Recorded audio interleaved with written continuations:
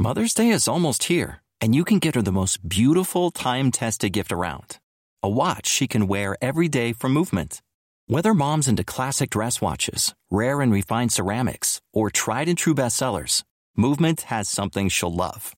And right now you can save big on the best Mother's Day gift ever with up to 50% off site-wide during Movement's Mother's Day sale at MVMT.com.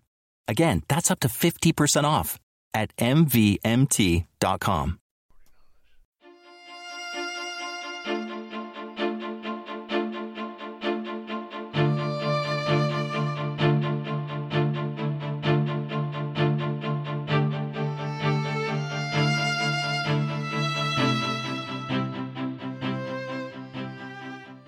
Welcome, everyone, to the new 1001 Sherlock Holmes Stories podcast. Here you'll find a collection of Sherlock Holmes adventures, as well as the best of Sir Arthur Conan Doyle's stories. Some from our archives at 1001 Classic Short Stories and 1001 Stories for the Road, and some newly produced, all here for your entertainment. Welcome back, everyone, to 1001 Sherlock Holmes Stories and the best of Sir Arthur Conan Doyle. Today, the conclusion of The Valley of Fear, Chapters 6, 7, and Epilogue. And now Chapter 6, Danger. It was the height of the Reign of Terror. McMurdo, who had already been appointed inner deacon, with every prospect of someday succeeding McGinty as bodymaster, was now so necessary to the counsels of his comrades that nothing was done without his help and advice. The more popular he became, however, with the freemen, the blacker were the scowls which greeted him as he passed along the streets of Vermissa. In spite of their terror, the citizens were taking heart to band themselves together against their oppressors. Rumors had reached the lodge of secret gatherings in the Herald office and of distribution of firearms among the law-abiding people. But McGinty and his men were undisturbed by such reports. They were numerous, resolute, and well-armed. Their opponents were scattered and powerless. It would all end, as it had done in the past, in aimless talk and possibly in impotent arrests. So said McGinty, McMurdo, and all the bolder spirits. It was a Saturday evening in May. Saturday was always the lodge night, and McMurdo was leaving his house to attend it when Morris, the weaker brother of the order, came to see him. His brow was creased with care, and his kindly face was drawn and haggard. "Can I speak with you freely, Mr. McMurdo?" "Sure.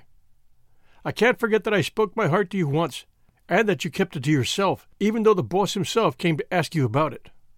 What else could I do if you trusted me? It wasn't that I agreed with what you said." "I know that well, but you are the one I can speak to and be safe. I have a secret here." He put his hand to his breast, "and it is just burning the life out of me. I wish it had come to any one of you but me.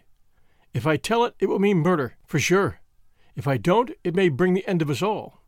God help me, but I am near out of my wits over it." McMurdo looked at the man earnestly. He was trembling in every limb. He poured some whiskey into a glass and handed it to him. "That's the physic for the likes of you," said he. "Now let me hear it." Morris drank, and his white face took a tinge of color. "I can tell it to you all in one sentence," said he. "There is a detective on our trail." McMurdo stared at him in astonishment. "Why, man, you're crazy," he said. "Isn't the place full of police and detectives? And what harm did they ever do us?" No, it's no man of the district. As you say, we know them, and it is little that they can do. But you've heard of the Pinkertons." "I've read of some folk of that name." "Well, you could take it from me, you've no show when they're on your trail. It's not a take-it-or-miss-it government concern. It's a dead earnest business proposition that's out for results and keeps out till by hook or crook it gets them. If a Pinkerton man is deep in this business, we are all destroyed." "We must kill him," McMurdo said. It's the first thought that came to you. So it will be up at the lodge. Didn't I say to you that it would end in murder?" "Yeah, what's murder? Isn't it common enough in these parts?" "It is indeed, but it's not for me to point out the man that is to be murdered. I'd never rest easy again, and yet it's our own necks that may be at stake. In God's name, what shall I do?" He rocked to and fro in his agony of indecision. But his words had moved McMurdo deeply. It was easy to see that he shared the other's opinion as to the danger, and the need for meeting it. He gripped Morris's shoulder and took him in his earnestness. "See here, man," he cried, and he almost screeched the words in his excitement. "You won't gain anything by sitting keening like an old wife at a wake. Let's have the facts. Who is the fellow? Where is he? How did you hear of him? Why did you come to me?" I came to you, for you are the one man that would advise me. I told you that I had a store in the East before I came here. I left good friends behind me, and one of them is in the telegraph service. Here's a letter that I had from him yesterday. It's this part from the top of the page. You can read it for yourself. This is what McMurdo read. How are the scourers getting on in your parts? We read plenty of them in the papers. Between you and me, I expect to hear news from you before long. 5 big corporations and the 2 railroads have taken the thing up in dead earnest. They mean it, and you could bet they'll get there. They are right deep down into it. Pinkerton has taken hold under their orders, and his best man, Bertie Edwards, is operating. The thing has got to be stopped right now. Now read the postscript. Of course, what I give you is what I learned in business, so it goes no further. It's a queer cipher that you handle by the yard every day and can get no meaning from. McMurdo sat in silence for some time, with the letter in his listless hands. The mist had lifted for a moment, and there was the abyss before him. Does anyone else know of this? He asked. I have told no one else. But this man, your friend, has he any other person that he would be likely to write to? Well, I dare say he knows 1 or 2 more. Of the lodge? It's likely enough. I was asking because it is likely that he may have given some description of this fellow Bertie Edwards. Then we could get on his trail. Well, it's possible, but I should not think he knew him. He is just telling me the news that came to him by way of business. How would he know this Pinkerton man?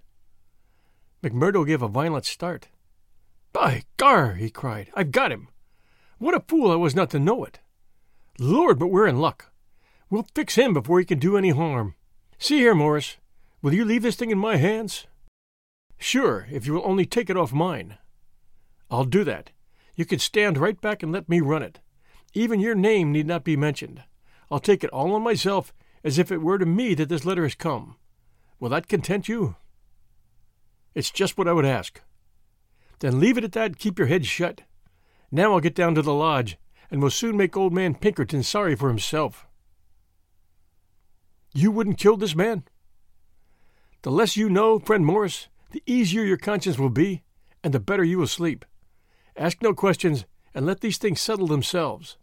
I have hold of it now. Morris shook his head sadly as he left. I feel that his blood is on my hands. Self-protection is no murder anyhow, said McMurdo, smiling grimly. It's him or us. I guess this man would destroy us all if we left him long in the valley. Why, Brother Morris, we'll have to elect you bodymaster yet, for you've surely saved the lodge. And yet it was clear from his actions that he thought more seriously of this new intrusion than his words would show. It may have been his guilty conscience. It may have been the reputation of the Pinkerton organization. It may have been the knowledge that great, rich corporations had set themselves the task of clearing out the scourers. But, whatever his reason, his actions were those of a man who was preparing for the worst. Every paper which would incriminate him was destroyed before he left the house. After that he gave a long sigh of satisfaction, for it seemed to him that he was safe. And yet the danger must still have pressed somewhat upon him, for on his way to the lodge he stopped at old man Shafter's.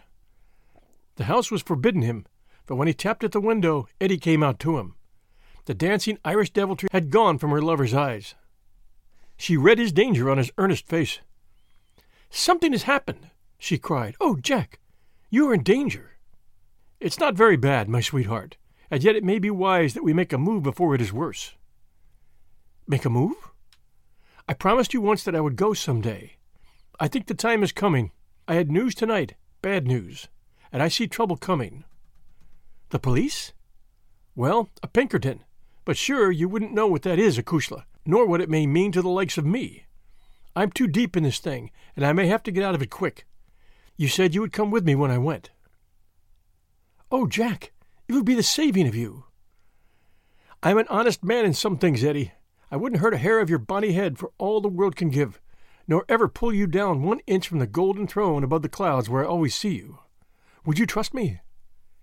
She put her hand in his without a word. Well, then, listen to what I say, and do as I order you, for indeed it's the only way for us. Things are going to happen in this valley. I can feel it in my bones. There may be many of us that will have to look out for ourselves. I'm one, anyhow. If I go, by day or night, it's you that must come with me. I'd come after you, Jack. No, you shall come with me. If this valley is closed to me, and I can never come back, how can I leave you behind? and me perhaps in hiding from the police with never a chance of a message. It's with me you must come. I know a good woman in the place I've come from, and it's there I'd leave you until we can get married. Will you come?" "Yes, Jack, I will come." "God bless you for your trust in me. It's a fiend out of hell that I should be if I abused it. Now mark you, Eddie, it will be just a word to you, and when it reaches you, you will drop everything and come right down to the waiting room at the depot and stay there until I come for you. Day or night, I'll come at the word, Jack." Somewhat eased in mind, now that his own preparations for escape had been begun, McMurdo went on to the lodge. It had already assembled, and only by complicated signs and countersigns could he pass through the outer guard and inner guard who close-tiled it. A buzz of pleasure and welcome greeted him as he entered. The long room was crowded, and through the haze of tobacco smoke he saw the tangled black mane of the bodymaster, the cruel, unfriendly features of Baldwin, the vulture face of Harroway, the secretary, and a dozen more who were among the leaders of the lodge. He rejoiced that they should all be there to take counsel over his news. "Indeed, it's glad we are to see you, brother," cried the chairman. "There's business here that wants a Solomon in judgment to set it right." "It's Lander and Egan," explained his neighbor as he took his seat. "They both claim the head money given by the lodge for the shooting of Old Man Crab over at Stylestown, and who's to say which fired the bullet?" McMurdo rose in his place and raised his hand. The expression of his face froze the attention of the audience. There was a dead hush of expectation. "Eminent Bodymaster," he said in a solemn voice, "I claim urgency." "Brother McMurdo claims urgency," said McGinty. "It's a claim that by the rules of this lodge takes precedence. Now, brother, we attend you." McMurdo took a letter from his pocket. "Eminent Bodymaster and brethren," he said, "I am the bearer of ill news this day, but it is better that it should be known and discussed than that a blow should fall upon us without warning which would destroy us all. I have information that the most powerful and richest organizations in this state have bound themselves together for our destruction, and that at this very moment there is a Pinkerton detective, one Bertie Edwards, at work in the valley collecting the evidence which may put a rope around the necks of many of us, and send every man in this room into a felon's cell. That is the situation for the discussion of which I have made a claim of urgency." There was a dead silence in the room. It was broken by the chairman. "What is your evidence for this, Brother McMurdo?" he asked. "It is in this letter which has come into my hands," said McMurdo. He read the passage aloud. "It is a matter of honor with me that I can give no further particulars about the letter, nor put it into your hands. But I assure you that there is nothing else in it which can affect the interests of the lodge. I put the case before you as it has reached me."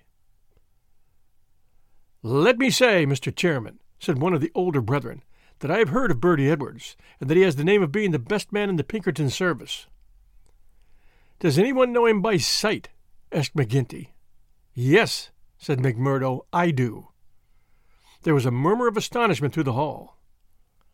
"I believe we hold him in the hollow of our hands," with an exulting smile upon his face. "If we act quickly and wisely, we can cut this thing short.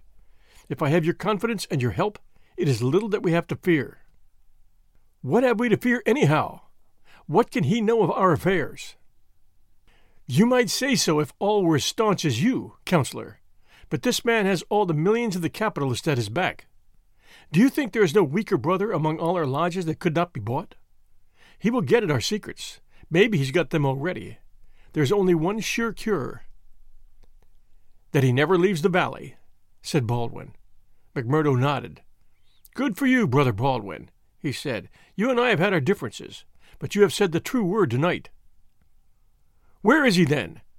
Where shall we know him?" "Eminent Bodymaster," said McMurdo earnestly, "I would put it to you that this is too vital a thing for us to discuss in open lodge. God forbid that I should throw a doubt on anyone here.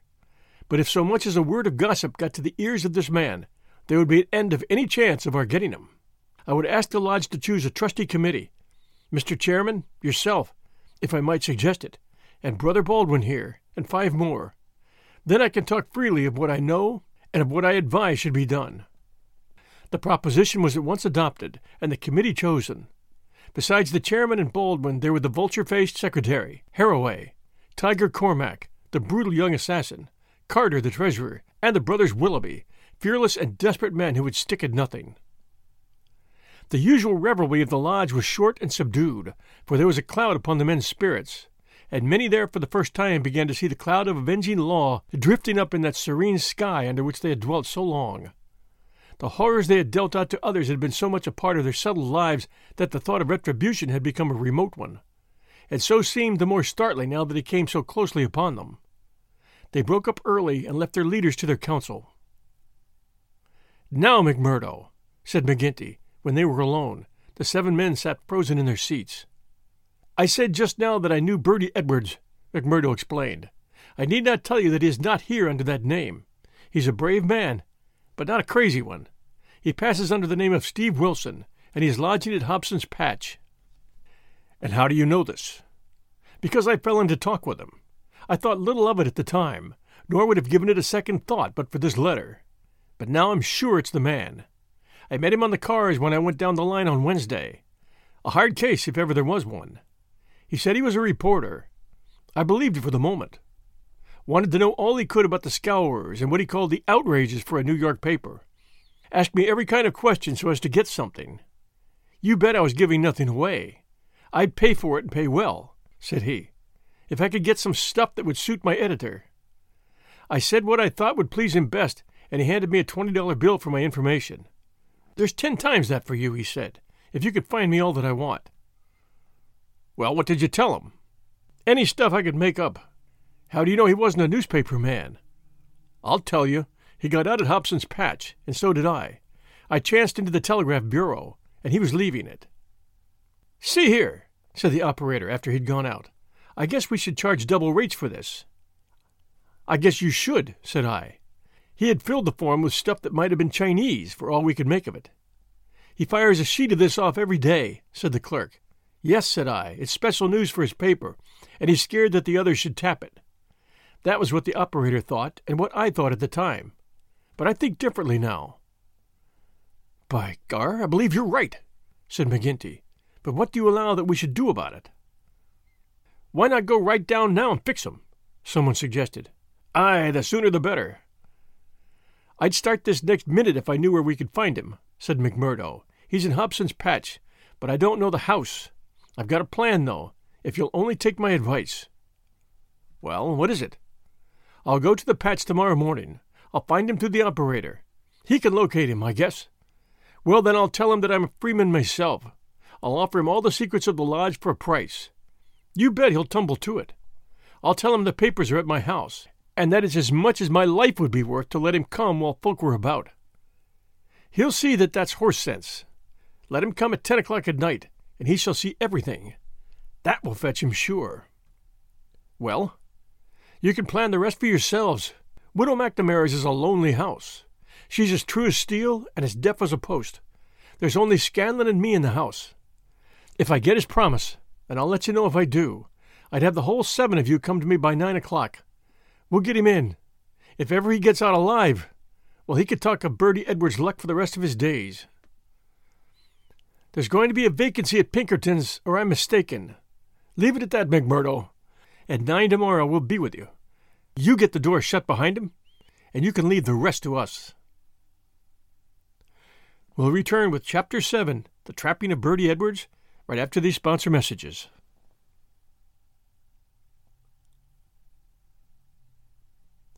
And now Chapter 7, The Trapping of Bertie Edwards. As McMurdo had said, the house in which he lived was a lonely one and very well suited for such a crime as they had planned. It was on the extreme fringe of the town and stood well back from the road. In any other case the conspirators would have simply called out their man, as they had many a time before, and emptied their pistols into his body. But in this instance it was very necessary to find out how much he knew, how he knew it, and what had been passed on to his employers. It was possible that they were already too late, and that the work had been done. If that was indeed so, they could at least have their revenge upon the man who had done it. But they were hopeful that nothing of great importance had yet come to the detective's knowledge, as otherwise, they argued, he would not have troubled to write down and forward such trivial information as McMurdo claimed to have given him. However, all this they would learn from his own lips. Once in their power, they would find a way to make him speak. It was not the first time that they had handled an unwilling witness. McMurdo went to Hobson's Patch as agreed. The police seemed to take particular interest in him that morning, and Captain Marvin, he who had claimed the old acquaintance with him at Chicago, actually addressed him as he waited at the station. McMurdo turned away and refused to speak with him. He was back from his mission in the afternoon and saw McGinty at the Union House. "He's coming," he said. "Good," said McGinty.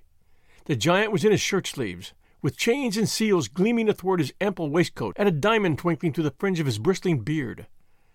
Drink and politics had made the boss a very rich as well as a very powerful man. The more terrible, therefore, seemed that glimpse of the prison or the gallows which had risen before him the night before. "Do you reckon he knows much?" he asked anxiously. McMurdo shook his head gloomily. "He's been here some time, 6 weeks at the least. I guess he didn't come into these parts to look at the prospect. If he's been working among us all that time with the railroad money at his back, I should expect that he has got results, and that he has passed them on." "There's not a weak man in the lodge," cried McGinty. "True as steel, every man of them. And yet, by the Lord, there is that skunk Morris. What about him? If any man gives us away, it would be he. I've a mind to send a couple of the boys round before evening to give him a beating up and see what they can get from him." "Well, there'd be no harm in that," McMurdo answered. "I won't deny that I have a liking for Morris and would be sorry to see him come to harm. He has spoken to me once or twice over lodge matters, and though he may not see them the same as you or I, he never seemed the sort that squeals. But still it is not for me to stand between him and you." "I'll fix the old devil," said McGinty with an oath. "I've had my eye on him this year past." "Well, you know best about that," McMurdo answered. "But whatever you do must be tomorrow, for we must lie low until the Pinkerton affair is settled up. We can't afford to set the police buzzing, today of all days." "That's true," said McGinty, "and we'll learn from Bertie Edwards himself where he got his news, if we have to cut his heart out first. Does he seem to scent a trap?" McMurdo laughed. "I guess I took him on his weak point," he said. "If he could get on the good trail of the Scourers, he's ready to follow it into hell. I took his money." McMurdo grinned as he produced a wad of dollar notes, "and as much more when he's seen all my papers." "What papers?" "Well, there are no papers, but I filled him up about constitutions and books of rules and forms of membership. He expects to get right down to the end of everything before he leaves." "Faith, he's right there," said McGinty grimly. "Didn't he ask you why you didn't bring him the papers?" "As if I would carry such things, and me a suspected man, and Captain Marvin after speaking to me this very day at the depot." "Aye, I heard of that," said McGinty. "I guess the heavy end of this business is coming on to you. We could put him down an old shaft when we've done with him, but however we work it, we can't get past the man living at Hobson's Patch, and you being there today." McMurdo shrugged his shoulders. "If we handle it right, they can never prove the killing," said he. "No one can see him come to the house after dark, and I'll lay to it that no one will see him go. Now see here, Counselor, I'll show you my plan, and I'll ask you to fit the others into it. You will all come in good time. Very well. He comes at 10. He is to tap 3 times, and me to open the door for him. Then I'll get behind him and shut it. He's our man then." "That's all easy and plain." "Yes, but the next step wants considering. He's a hard proposition. He's heavily armed. I've fooled him proper, and yet he is likely to be on his guard. Suppose I show him right into a room with 7 men in it where he expected to find me alone. There's going to be shooting, and somebody's going to be hurt." "That's so. And the noise is going to bring every damned copper in the township on top of it." "I guess you're right. This is how I should work it. You will all be in the big room, same as you saw when you had a chat with me. I'll open the door for him, show him into the parlor beside the door, and leave him there while I get the papers. That will give me the chance of telling you how things are shaping. Then I will go back to him with some faked papers. As he is reading them, I will jump for him and get my grip on his pistol arm. You'll hear me call, and in you will rush. The quicker the better, for he is as strong a man as I, and I may have more than I can manage. But I allow that I could hold him till you come." "It's a good plan," said McGinty. "The lodge will owe you a debt for this.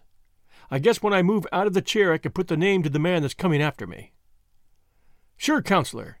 I'm a little more than a recruit," said McMurdo, but his face showed what he thought of the great man's compliment. When he had returned home he made his own preparations for the grim evening in front of him. First he cleaned, oiled, and loaded his Smith & Wesson revolver. Then he surveyed the room in which the detective was to be trapped.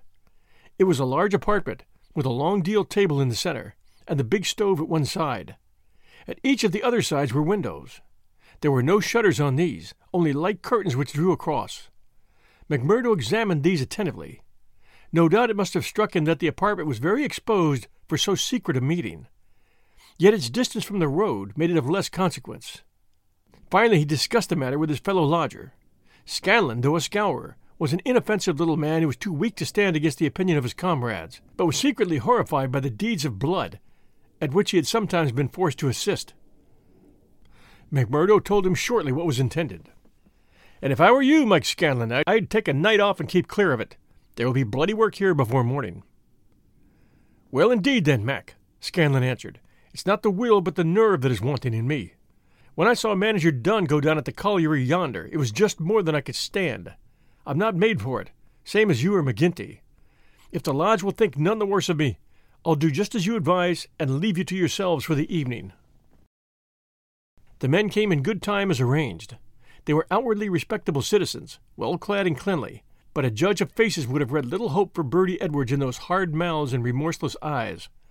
There was not a man in the room whose hands had not been reddened a dozen times before. They were as hardened to human murder as a butcher to sheep. Foremost, of course, both in appearance and in guilt, was the formidable boss. Harroway, the secretary, was a lean, bitter man with a long, scraggy neck and nervous, jerky limbs, a man of incorruptible fidelity where the finances of the order were concerned, and with no notion of justice or honesty to anyone beyond. The treasurer, Carter, was a middle-aged man with an impassive, rather sulky expression and a yellow parchment skin. He was a capable organizer, and the actual details of nearly every outrage had sprung from his plotting brain. The two Willoughbys were men of action, tall, lithe young fellows with determined faces, while their companion, Tiger Cormac, a heavy, dark youth, was feared even by his own comrades for the ferocity of his disposition. These were the men who assembled that night under the roof of McMurdo for the killing of the Pinkerton detective. Their host had placed whiskey upon the table, and they had hastened to prime themselves for the work before them. Baldwin and Cormac were already half drunk, and the liquor had brought out all their ferocity. Cormac placed his hands on the stove for an instant. It had been lighted, for the nights were still cold. "That will do," said he, with an oath. "Aye," said Baldwin, catching his meaning. "If he is strapped to that, we'll have the truth out of him." "Oh, we'll have the truth out of him, never fear," said McMurdo. He had nerves of steel, this man, for though the whole weight of the affair was on him, his manner was as cool and unconcerned as ever. The others marked it and applauded. "You are the one to handle him," said the boss approvingly. "Not a warning will he get till your hand is on his throat. It's a pity there are no shutters to your windows." McMurdo went from one to the other and drew the curtains tighter. "Sure no one can spy upon us now. It's close upon the hour." "Maybe he won't come. Maybe he'll get a sniff of danger," said the secretary. "He'll come, never fear," McMurdo answered. "He is as eager to come as you can be to see him." "Hark to that." They all sat like wax figures, some with their glasses arrested halfway to their lips. 3 loud knocks had sounded at the door. "Hush!" McMurdo raised his hand in caution. An exulting glance went around the circle, and hands were laid upon their weapons. "Not a sound, for your lives," McMurdo whispered, as he went from the room, closing the door carefully behind him. With strained ears the murderers waited. They counted the steps of their comrade down the passage. Then they heard him open the outer door. There were a few words as of greeting. Then they were aware of a strange step inside and of an unfamiliar voice. An instant later came the slam of the door and the turning of the key in the lock. Their prey was safe within the trap. Tiger Cormac laughed horribly, and Boss McGinty clapped a great hand across his mouth. "Quiet, you fool," he whispered. "You'll be the undoing of us all." There was a matter of conversation from the next room. It seemed interminable. Then the door opened, and McMurdo appeared, his finger upon his lip. He came to the end of the table and looked round at them. A subtle change had come over him. His manner was as of one who has great work to do. His face had set into granite firmness.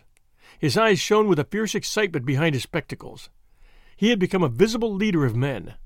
They stared at him with eager interest, but he said nothing. Still with the same singular gaze he looked from man to man. "Well?" cried Boss McGinty at last. "Is he here? Is Bertie Edwards here?" "Yes," McMurdo answered slowly. "Bertie Edwards is here. I am Bertie Edwards." There were 10 seconds after that brief speech during which the room might have been empty, so profound was the silence. The hissing of a kettle upon the stove rose sharp and strident to the ear. 7 white faces, all turned upward to this man who dominated them, were set motionless with utter terror.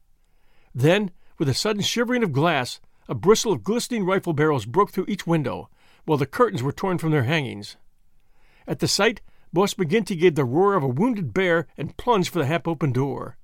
A leveled revolver met him there with the stern blue eyes of Captain Marvin of the mine police gleaming behind the sights.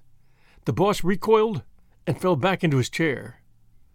"You're safer there, Counselor," said the man whom they had known as McMurdo. "And you, Baldwin, if you don't take your hand off your pistol, you'll cheat the hangman yet. Pull it out, or by the Lord that made me. There, that'll do. There are 40 armed men round this house, and you can figure it out for yourself what chance you have. Take their pistols, Marvin." There was no possible resistance under the menace of those rifles. The men were disarmed. Sulky, sheepish, and amazed, they still sat around the table. "I'd like to say a word to you before we separate," said the man who had trapped them. "I guess we may not meet again until you see me on the stand in the courthouse. I'll give you something to think over between now and then. You know me now for what I am. At last I can put my cards on the table. I am Bertie Edwards of Pinkerton's. I was chosen to break up your gang. I had a hard and dangerous game to play. Not a soul, not one soul, not my nearest and dearest, knew that I was playing it. Only Captain Marvin here and my employers knew that. But it's over tonight, thank God. And I am the winner." The 7 pale, rigid faces looked up at him. There was unappeasable hatred in their eyes. He read the relentless threat. "Maybe you think that the game is not over yet. Well, I'll take my chance of that. Anyhow, some of you will take no further hand, and there are 60 more besides yourselves that will see a jail this night. I'll tell you this, that when I was put upon this job, I never believed there was such a society as yours. I thought it was paper talk, and that I would prove it so. They told me that it was to do with the freemen, so I went to Chicago and was made one.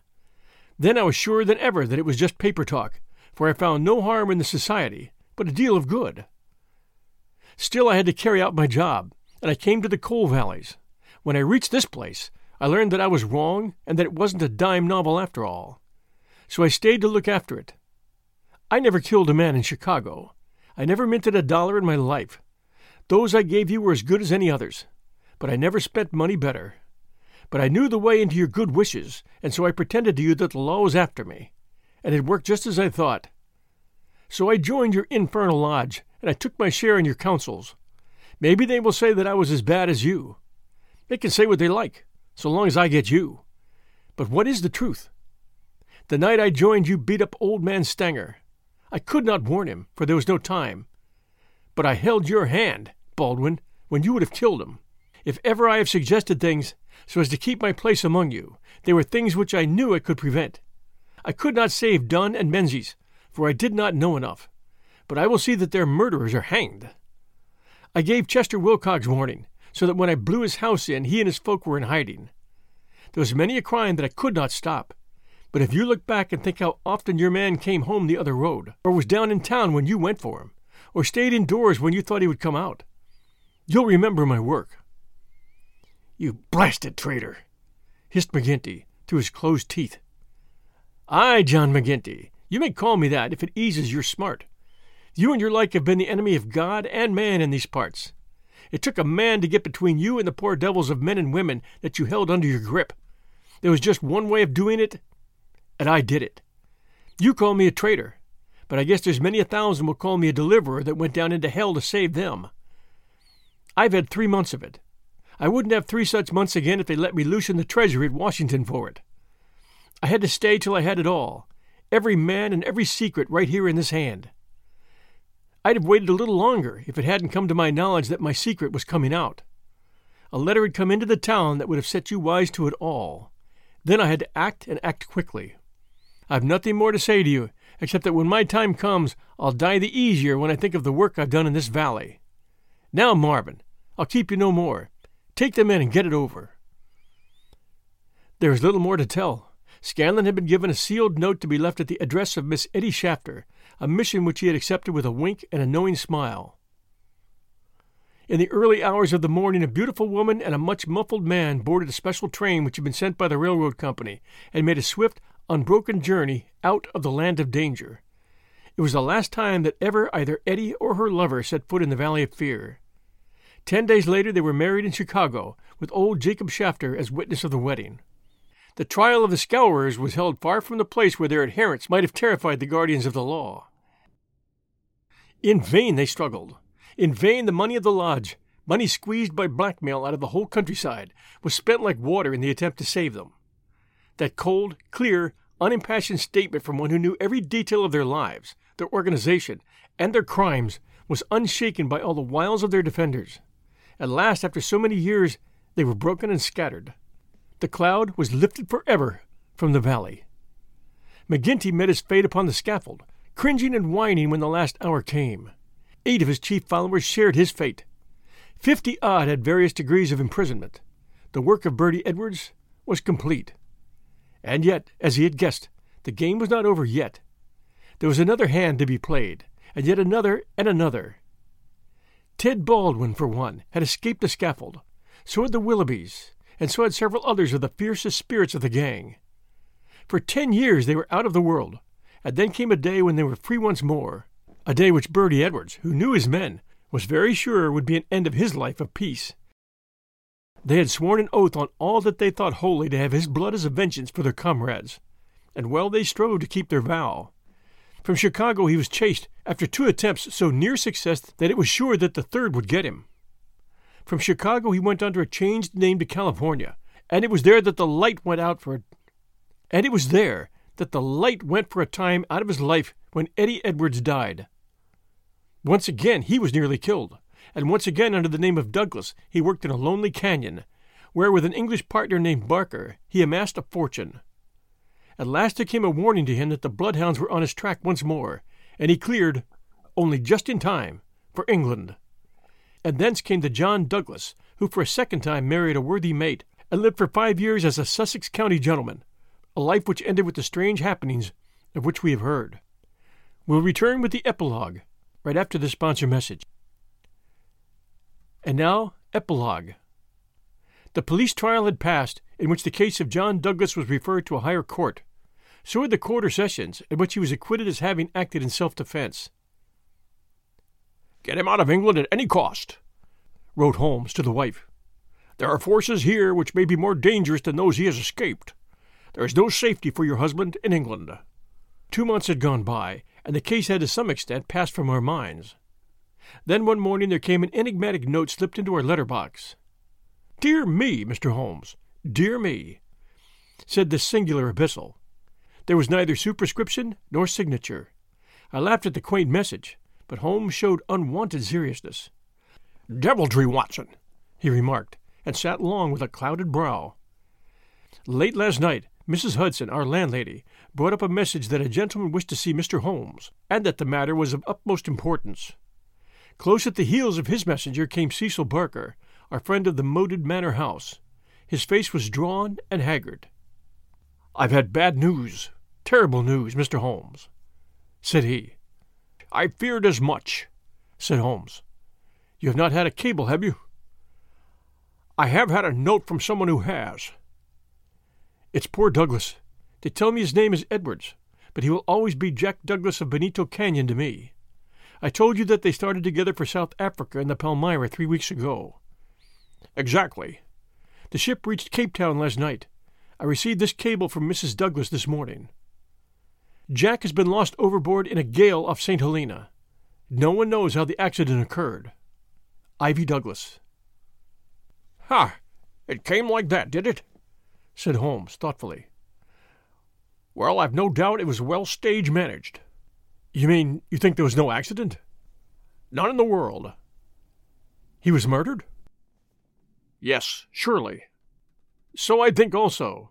These infernal Scourers, this cursed vindictive nest of criminals." "No, no, my good sir," said Holmes. "There's a master hand here. It's no case of sawed-off shotguns and clumsy six-shooters. You can tell an old master by the sweep of his brush. I can tell a Moriarty when I see one. This crime is from London, not from America. But for what motive?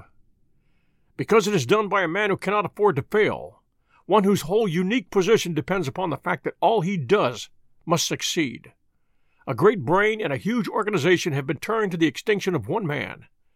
It is crushing the nut with the trip hammer, an absurd extravagance of energy. But the nut is very effectually crushed all the same. How came this man to have anything to do with it? I can only say that the first word that ever came to us of the business was from one of his lieutenants. These Americans were well advised. Having an English job to do, they took into partnership, as any foreign criminal could do, this great consultant in crime. From that moment their man was doomed. At first he would content himself by using his machinery in order to find their victim.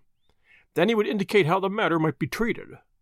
Finally, when he read in the reports of the failure of this agent, he would step in himself with a master touch. You heard me warn this man of Burlstone Manor House that the coming danger was greater than the past. I was right. Barker beat his head with his clenched fist in his impotent anger. Do not tell me that we have to sit down under this. Do you say that no one can ever get level with this King Devil? No, I don't say that, said Holmes, and his eyes seemed to be looking far into the future. I don't say that he can't be beat, but you must give me time. You must give me time. We all sat in silence for some minutes while those fateful eyes still strained to pierce the veil. We hope you enjoyed this story, parts 1 and 2, The Valley of Fear, by Sir Arthur Conan Doyle, the last of 4 Holmes novels that Sir Arthur Conan Doyle wrote. We've had some wonderful reviews for 1001 Sherlock Holmes stories and the best of Sir Arthur Conan Doyle, and we'd like to share a few with you. First one, 5 stars, favorite Holmes podcast. This is my favorite Holmes podcast I've found. Even now when I read Holmes stories, your voices for Watson and Sherlock are the ones I hear in my head. Nice work. That one from D.W. Wooden, Apple Podcast, US. And this one, excellent, 5 stars. I just found you and your 1001 podcast. I'm in heaven. Your narration is spot on and holds my attention. I signed up for all the other 1001 podcasts. Thank you so much for all you do. That one from VB Sunny, Apple Podcast, US. And this one, amazing stories, 5 stars. I'm a photographer and I love to listen while I'm editing my photos. Also while cleaning my house. I love the adventures that Dr. Watson and Sherlock take us in. Thank you for reading the stories with so much enthusiasm and creativity. It keeps me entertained for hours. And now that I've listened to all of them, I have to wait every Sunday for a new one. I'm actually going back and listening to some of the older ones all over again. My top podcast for sure. Thank you. Suji, Apple Podcast, US. And this one. Keep up the good work, 5 stars. I'm so thankful I found this podcast last month. I've been listening almost every day since while working.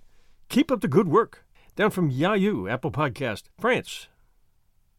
And this one, fantastic, 5 stars. Absolutely love the 1001 Stories podcast, and the Sherlock Holmes stories are by far my favorite. You have the perfect voice for reading these stories, John. Thank you very much. That one from Jess in Oz, Apple Podcast, Australia. Thank you all so very much for taking the time to send us these reviews.